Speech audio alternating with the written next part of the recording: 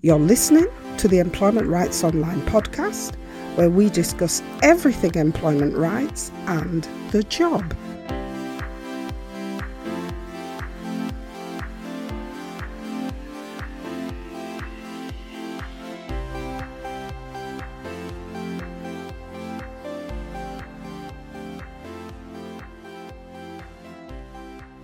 Hi everyone. Your employment rights are as important to your job as the wages you earn. So don't let anyone stop you from spending time on them. This week, we're answering another frequently asked question, which has been asked by several of our listeners. The question came in several different forms, but in effect, what was being asked was, I'm being bullied by a clique of people at my workplace, and I don't want to go back. How can they do this? And the answer to the question is so big that we have to do it in two parts. This week, we'll look at what clique bullying is and the impact that it has on you. And in the next edition of the podcast, we'll look at who the people are who are involved in clique bullying and what the bullies get out of treating you this way. So let's see how we get on. Clique bullying is different to person-to-person bullying.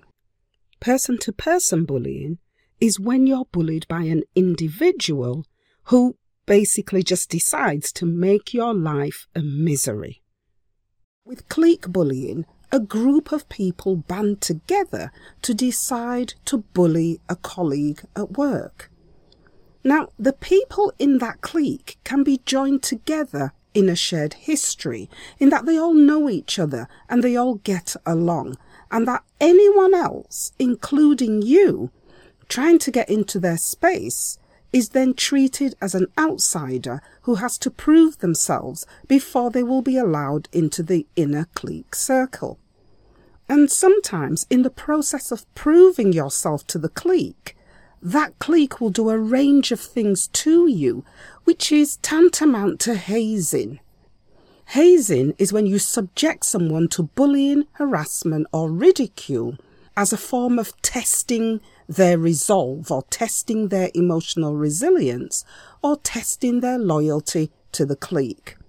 So to be accepted into the workplace clique, you'll be expected to behave in a certain way, do certain things, absorb the bullying, and even give certain things away as a way of demonstrating how much you want to be part of the clique. And whether you pass or fail these tests is not always dependent on how well you do the things or the actions that the clique want you to do, because sometimes the actions have nothing to do with whether or not you will be invited to join the clique. Sometimes the actions are about testing how much pressure you will be prepared to take from the clique, or how much pressure you will be prepared to hide from managers. In other words, what would that office clique have to do to you? How far would they have to push you before you decide to speak up or speak out about the treatment you are receiving?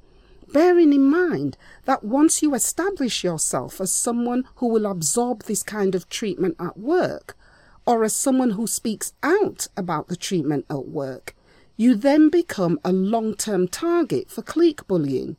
It's just that the bullying will become more sophisticated. And another reason that the clique will bully you without ever intending to allow you into the clique is for sheer entertainment purposes only. There are some people in your workplaces who just like to see you squirm. They like to see you upset and they like to see you in tears. It provides entertainment for them. So what kinds of things would cliques expect you to do as a way of bullying you or as a way of keeping you as a long-term target for their bullying? You could be asked to do someone else's work. Or you could be asked to cover for other people who don't want to be at work or don't want to do their work, or might be taking a late lunch or doing something otherwise which they would not do if they didn't have you to cover for them. The clique might send you to Coventry, as this form of silent treatment is known. Why Coventry is the name place chosen, we don't know. But what this means is that you could find yourself only being spoken to when managers are watching, as if to give the impression that everything's fine. But at other times, when other people are not watching, you will be given the silent treatment by the clique. The clique may also spread rumours about you or about your professionalism or even about the quality of your work. And they may even work together to block your progress in the organisation or in the business. All of this to get you to submit to the authority of the office clique, who are intent on reducing you to demonstrating your service and your loyalty to the clique. So what might be your responses to this type of treatment? Well, it might surprise you, but one of the most common responses for victims of this kind of clique bullying is to go along with the bullying, even though you are a victim of hurtful and harmful treatment. You may go along because you really want the job and you feel that you should just ride out the pressure because eventually, well, they'll get fed up and they'll move on to somebody else. And then you will be able to settle into your job and do the work and have the experience that you came to the job to have.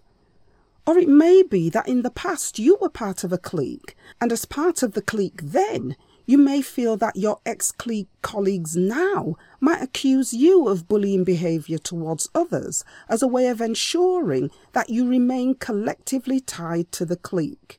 Because once you're all collectively tied in, no one person can break out, including you, and that is irrespective of whether you were involved in bullying others.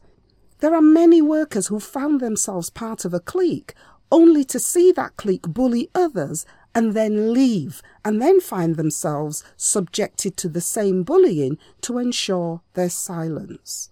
And if that's your situation, then you may find yourself putting up with the bullying to prevent you being misrepresented or to prevent distorted allegations being made against you, which the clique may all join together to push so that it becomes you against them. Another reason you might not say anything is because of the genuine fear that you feel. It's not unusual to be afraid of your work colleagues, and it's not unusual to see you both angry about the way you're being treated and fearful about the way you're being treated, both at the same time. So you could be tolerating clique bullying because of anger and fear.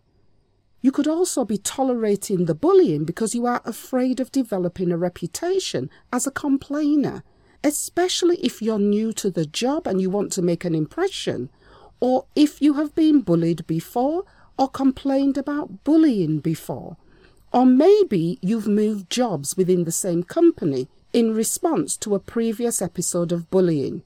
And now you may feel that if you start complaining about bullying again, the company will begin to feel that it's you and not them. So you stay quiet in the hope that the bullying will stop or the clique will move on to their next target.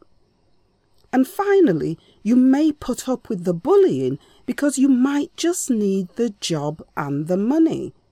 This might be the only job you can get right now, or you might not have anywhere else to go because the job is ideal for you, with ideal hours, ideal work, and most of all, the job might just fit neatly into the rest of your schedule around things like childcare, for example.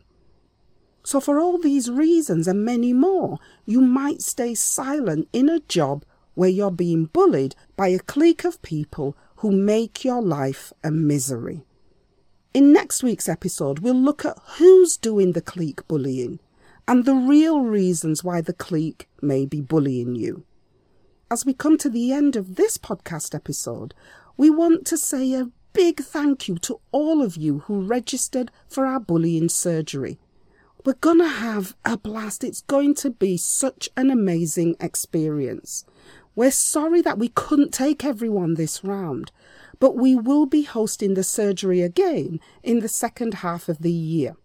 If you want to be sure to secure your place for that surgery, keep listening to the podcast, but you can also sign up for our weekly employment rights newsletter at employmentrightsonline.com/newsletter. We'll also put that link in the show notes for this episode. Just sign up and you'll receive the newsletter. And as we draw near to the surgery, we'll post that information in our weekly newsletters. And that's it for this week.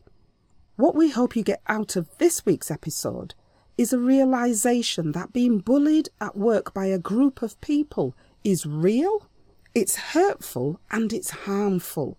And that if this is happening to you, the first step is to call it out for what it is. Until next week, have a great Employment Rights Week. Bye for now.